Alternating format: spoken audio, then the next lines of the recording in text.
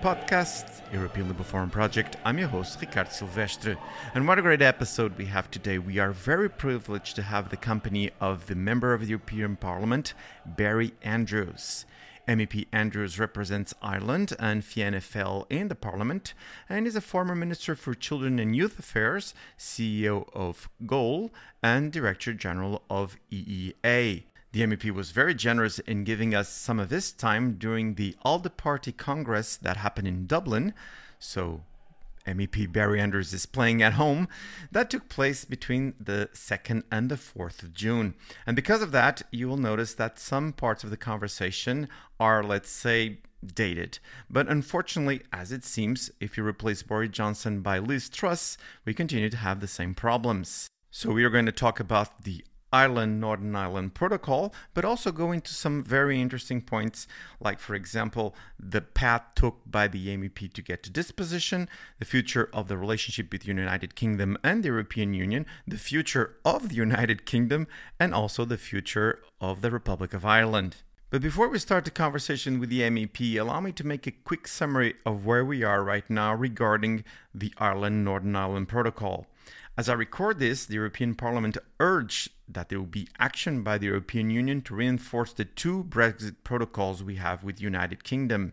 This is due to the fact that there is a bill moving forward in Westminster that disapplies some of the protocol. In fact, Fine Gael MEP Sean Kelly, which leads the negotiation for the Trade Committee, said that the measures will facilitate the imposition of restrictions on trade, investments, and their activities falling within the scope of the withdrawal agreement and the trade and cooperation agreement. MEP Kelly also mentions that he is bitterly disappointed with the unfortunate reality that the British government has not engaged in serious negotiation with the Northern Ireland Protocol since February, and this is also shared by MEP Barry Andrews. This bill that is moving in Westminster is going now to the House of Lords, has been championed by Liz Truss, and this bill would effectively dismantle the protocol in its current form.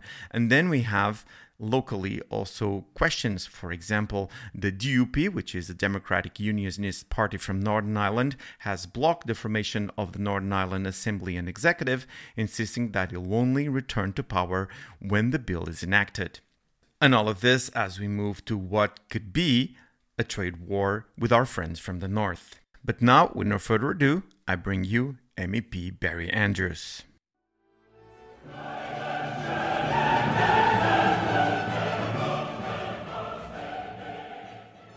I'm here with MEP Barry Andrews. Barry, thank you so much for coming to the podcast. My great pleasure, Ricardo. You're very welcome to Dublin. Delighted to have all of our colleagues here in Dublin over this weekend. Oh, it's a privilege to have you on the podcast. And indeed, like Barry just said, we are in Dublin right now. I took the opportunity to have the MEP here with the works of the Congress, of the ALDE Party. And thank you so much for coming to the podcast. And let's start with you so that the audience can have a glimpse of you before we go into the main question of the podcast. So what was the path took to get you to this point that you're giving me some of your precious time? Well, I was a school teacher originally when I started working life, and eventually I became a lawyer, and I was a barrister for some years, and then I became a national politician. I was in the National Parliament for 9 years. I was a cabinet minister with responsibility for children, and I could go on, but fast forward to 2019, I suppose Brexit had a lot to do with it. I decided to try to come back into politics because I recognised that Brussels would be an important centre of political gravity for Ireland post-Brexit. I contested the 2019 election. Strangely, I won a seat, but it was dormant until the British actually left in February 2020. There was 27 MEPs in that category. We were frozen MEPs. So eventually I did start in February 2020, and that's what brought me into the European Parliament.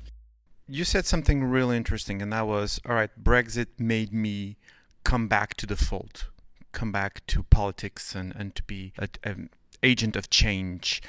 Can you tell us a little bit about that? Was that something that was like overnight, something that was progressed and you were thinking about it? Well, I lost my seat in the National Parliament in 2011, so I went off and did other things. But when the Brexit vote happened in 2016, I eventually became the Director General of a think tank here in Ireland. So I spent a lot of time, 2017, 2018, thinking about Brexit and what it meant for Ireland. And in the European Union, Ireland and the UK were very strongly aligned. Surprising to most people, but Ireland and the UK voted the same way on many things. We both are English speaking. We both come from a common law tradition. We also have a similar approach to commercial law. And so when the UK were leaving, I recognise, and many people recognise, that we were losing one of our best allies in Brussels. And so that Ireland was facing, without being too dramatic, a crisis of influence in Brussels. And therefore, it felt to me like the real place of, as I say, political gravity for Ireland would move a bit more to Brussels than it had been before. That made it an exciting option for me, and so I allowed my name to go forward for nomination to the European Parliament, and happily I eventually got there. There was a confluence in here where you said, well, we're losing that axis of London, Dublin, but now there's a new axis. Let's explore that. Exactly. So, London used to x-ray all of the proposals of regulations and directives from a perspective that we appreciated and understood and benefited from. So I'm talking about Whitehall and the engine of government in Whitehall, which was able to look at all these proposals. Ireland clearly doesn't have the capacity to do that as a small member state. So the Irish government started casting around to see what alliances, what informal friendships could emerge post-Brexit. And so, there was people like myself thinking about Brussels as a place to work, as a place to do politics for the future. And I think we've been pretty successful in trying to fill the gap left by our alliance with the UK in Brussels. This was the past. Let's talk about where we are right now. You are very closely connected to exactly these relationships: Brussels, Dublin, London, Belfast. We know how it's going right now, negotiations with the United Kingdom. So give us a little bit the feeling of someone that is inside the process. What is your take on the present situation? Because we're going to talk about the future of the relationship. But now, what do you think? Well, it's very simple. The problem is the protocol as far as the British are concerned. The problems of the protocol are entirely solvable. It's not beyond the statecraft of the parties to fix them. But what's absolutely missing from the negotiation, and it's, we say it's not a negotiation, but what's missing from the relationship right now is trust. And the European Commission has repeatedly provided concessions to the UK. And each time the UK has simply accepted the concession and looked for more. And threatened the European Commission with various different things, has carried out various unilateral actions in breach of the spirit of the agreement, in breach of good faith. And so it's very difficult now for the European Union, albeit recognising there are simple solutions to the problems, to now grant more concessions to the British, because we have no idea when the demands will ever end. Originally, it was just solve the protocol, solve the problems of goods moving from the GB to Northern Ireland. But now it's the European Court of Justice. Now it's VAT. Now it's state aid. And they keep raising other issues. So it feels to me like a sort of permanent war suits the UK mentality, the Tory government mentality. And so it makes resolution of these problems very difficult. And unfortunately, the collateral damage to all of this is Northern Ireland and the relationships in the north that are suffering from the cynicism of the UK government. And we're going to get into that in a minute, but let me stay here because, again, so interesting. So there was an alignment when the United Kingdom was inside the European Union. You felt that. You felt that there was at least some kinship. And now it's just purely politics then, because the interests are still the same. So it's just because bad governance and bad people in front of the government? Yeah, well, we had a golden age of Anglo-Irish relations from 1998 onwards. And, from the period even before that, from the IRA ceasefire, the Queen came to Ireland first time ever. The Irish president visited in the UK first time ever in the period before the Brexit vote. But of course, Brexit upended all of that. And the problem now is that it's very difficult to find points of commonality. But you're right, the interests are still the same. And what frustrates me is that there's a huge agenda out there of common interest, whether it's climate, whether it's the energy crisis, whether it's security and defence, whether it is any of the issues that we discussed at the Parliamentary Assembly just 2 weeks ago. Common approaches to university research, for example, that are all being delayed now for one reason, and that is the inability to resolve the protocol. So there's huge opportunity costs associated with all this issue. Another key stakeholder, not only this is a relationship between the UK and EU, but you also have the United States, and in particular the US Congress, led now by the Democrats, it is true. But for example, in the interparliamentary meeting, the 84th parliamentary meeting, there was a clear sign, and that sign was "Do not mess with the agreements that are connected to the Good Friday Agreement." Do you think that is healthy? Do you think that this is a thing related just between us here in this side of the Atlantic? Because I do know that transatlantic relationships are something that the European Union also cherish. I think the visit of the US congressional delegation actually was not helpful. There's a difference between the US government and the US Congress, and the US government has played a really positive role at crucial moments in the peace process in Northern Ireland. The delegation, unfortunately, didn't bring any positive proposals. There was no appointment of a special envoy. And it was perceived by unionism as a hostile delegation to their interests. Now, you don't get anything achieved in Northern Ireland by being hostile to one community and favourable to the other community. And I also, controversially, if I may say, I don't believe what Nancy Pelosi was saying, that a US-UK trade deal is possible somehow or another if the protocol is resolved. In my opinion, there's no chance whatsoever of a US-UK trade deal in any circumstances at the moment. President Biden is pursuing a Made in America, defending American workers, a protectionist approach, and so to be talking about that is irrelevant in my opinion. I think the US government will be much better served, rather than simply admonishing the UK government to really lean into this issue and start to provide the kind of leadership that has helped before. In the previous occasions, when the UK were in the European Union, that was a positive, neutral forum for the resolution of some of these thorny issues. Now the US plays an even more important role. So the congressional visit, it was nice for it to happen, but I don't think it added anything to the resolution of this issue. All right, something for us to follow as the process keeps developing.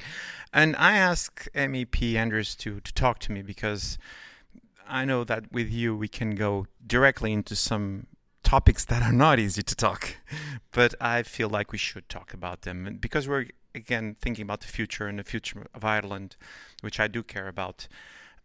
Sinn Féin, we know about it. We're not going to talk about them per se. We know that they could have a poll about reunification. So again, Barry, I know it's quite a heavy topic to talk to, but would you like to share some of your insights with us on that? They are rising in popularity, and they've been very successful in the Assembly elections, and were very successful in the Irish Parliament elections, February 2020. So, and their view is that we should have a citizens' assembly to discuss what a united Ireland would look like. Now, the Irish government takes the view that we need to do a bit more work on uniting people rather than uniting territory.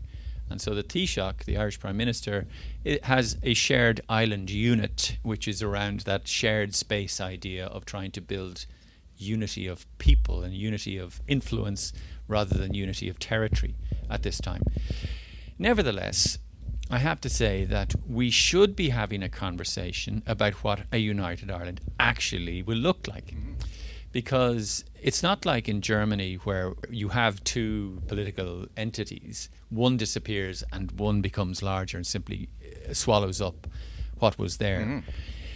With Ireland, it won't be an acquisition. It'll be a merger. Yes. So two things will disappear, and a new thing will emerge.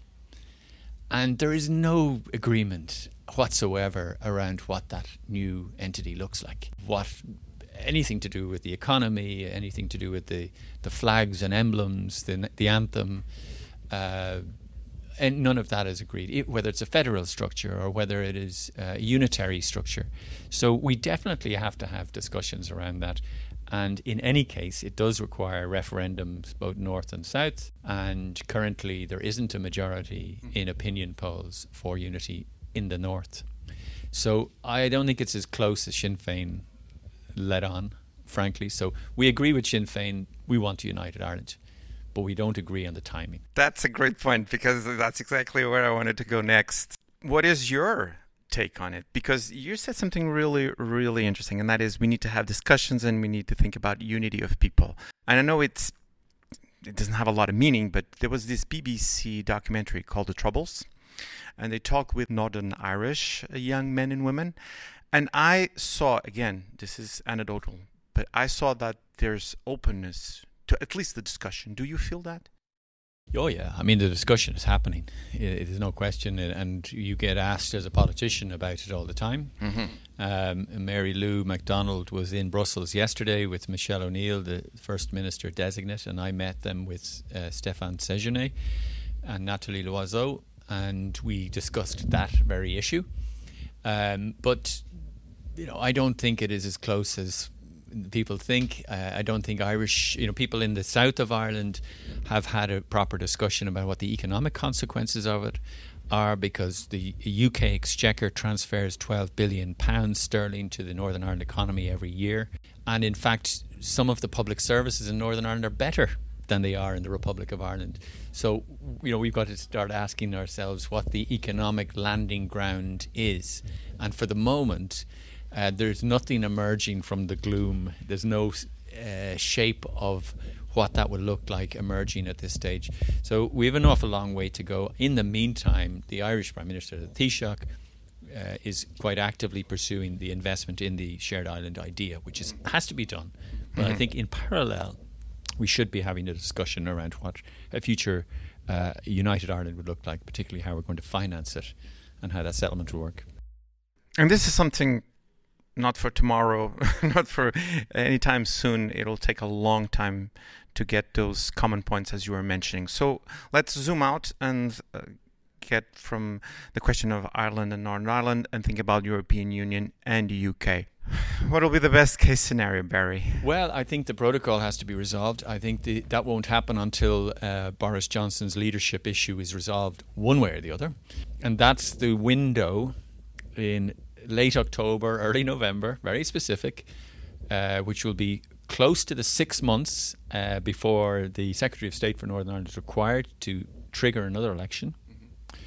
It'll be after the conference season, and that will trigger the possibility for Europe and the UK to embark on a partnership, not a rivalry, because that's what currently is there. And even the obvious opportunity that Ukraine presents for joint action between the UK and the European Union is being missed, and it is very unfortunate that is the case at the moment. So, security and defence was never a part of the discussions in the preparation for the Trade and Cooperation Agreement, because the UK took a maximalist, sovereigntist view and didn't want the European Union having anything to do with it. Now, clearly, we share exactly the same threat assessment, and yet we can't proceed with the structures that are required to build the partnership that needs to replace the rivalry. Do you believe in buyer's remorse, and that one day with a different government, naturally, but one day with a different government and our friends, the Lib Dems, maybe putting some pressure in the system, that we can have, another referendum? Or this is like too much wishful thinking? I think it's wishful thinking. I think it has to go through a generation, frankly. It's just too profound and deeply seated within the UK mentality. particularly the English nationalist mentality. You see, the problem with the UK is that it's disintegrating from within. Scotland, Northern Ireland clearly are at risk of departure, complete departure, and independence. It's very hard to predict what the constitutional settlement in the UK will be.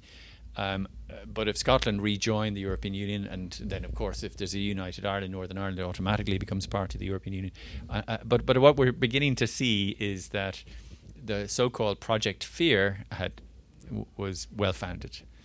The UK economy is drastically underperforming its peers in Europe. Interestingly, Northern Ireland is outperforming the rest of the UK because it has access to the single market. But the UK press is so partisan, it's almost impossible for any of these facts and evidence and realities to break through to the public consciousness. So, yes, I think it'll take some time before we have a serious discussion around possible membership of the EU for the UK. Now, let's talk about Ireland itself. I have some Irish friends. They told me repeatedly what are the dangers of having a party like Sinn Féin in power. Again, we're not going to get into that. Maybe one day I'll ask you to come back to the podcast and we're going to go into detail on those things. But Finn Féin doing the work that it's doing, trying to have a coalition to fight this populism. What is your hope for the future of Ireland then, and the work done by Fine Féin, for example? Yeah, well, we were out of government for 10 years, but we're back in government, and we deliberately sought to control the social levers in government, so in education, in welfare and health. And we set ourselves some very ambitious targets, and we'll be judged by how we achieve those. We want to implement changes to the public access into our health service, which is completely inadequate at the moment. We want to improve the housing situation in Dublin, which is extremely challenging at the moment. But we are now on track to achieve our targets in 2022 with 35,000 houses, both private, social and affordable. And we really need to provide an opportunity for young people in Ireland to get into the housing sector. And that is the one way we're going to be tested. This is a great city. It's very vibrant. There's full employment. There's great opportunities. Educational facilities here in Ireland are excellent. I think the social welfare system is one of the best in the world, and Ireland is a very charitable country. We're top of the league for voluntarism in this country around the world. So there's a lot of really positive things about Ireland, but the challenges are particularly in housing and health. And if we don't manage to implement our policies successfully, unfortunately, we will pay a heavy price at the next election. But I think we need to challenge as well the simplistic slogans and simplistic populist solutions. Tell our listeners, please, where they can follow you online. Do you have a presence on social networks? Yes, so that's an occupational hazard now with our dreadful profession. So I'm at Barry Andrews MEP. I'm also on Instagram, on LinkedIn and Facebook. So yeah, I'm on all these platforms and try to keep people abreast of the work that I do, because the European Parliament sometimes really doesn't get its message across as well as national parliaments do. So social media is a gift for the European Parliament. There's no doubt about it. I'm going to put all the links on the show notes of the podcast. I would like to end with one final note, personal one. You know that countries like Portugal, Greece, we were together on that bucket that we were put during the most difficult period of economic crisis. So we look up to Ireland and hope that the solutions you have, even for example for populism, as is growing up in other countries like mine in Portugal, so the solutions that work for you guys will work for us also. I've been talking with MEP Barry Andrews. Barry, thank you so much for your time. My great pleasure, Ricardo. I really enjoyed the conversation.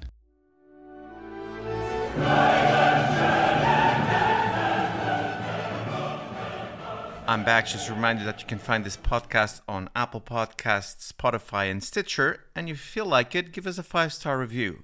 In that way, you can help us spread even more liberal values and ideas.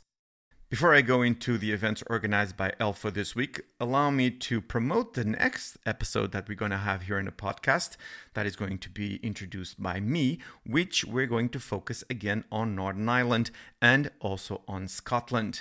and this relates to the future of the relationship between the UK and the European Union, but also the problems that are brewing right now with the United Kingdom, particularly regarding an independence referendum in Scotland, a poll on unification with Ireland and Northern Ireland, as we discussed on the podcast, and also the possibility of having what is called a Celtic Protocol. Now, for the event organized by Alpha this week on the 15th of September at the Orangerie Sanssouci, I hope I said that right, this is in Potsdam, we have the European Digital Strategic Autonomy, a panacea in international digital battlefield.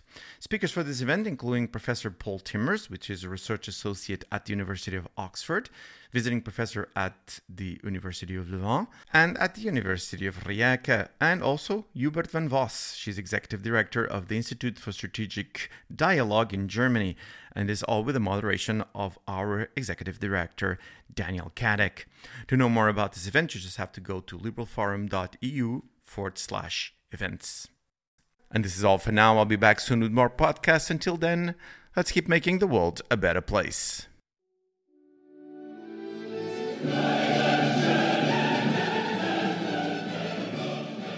This podcast is produced by the European Liberal Forum, co-founded by the European Parliament, and have the support of the Social Liberal Movement think tank in Portugal and Liberté Foundation in Poland. The views expressed herein are those of the speakers alone, and these views do not necessarily reflect those of the European Parliament and or the European Liberal Forum.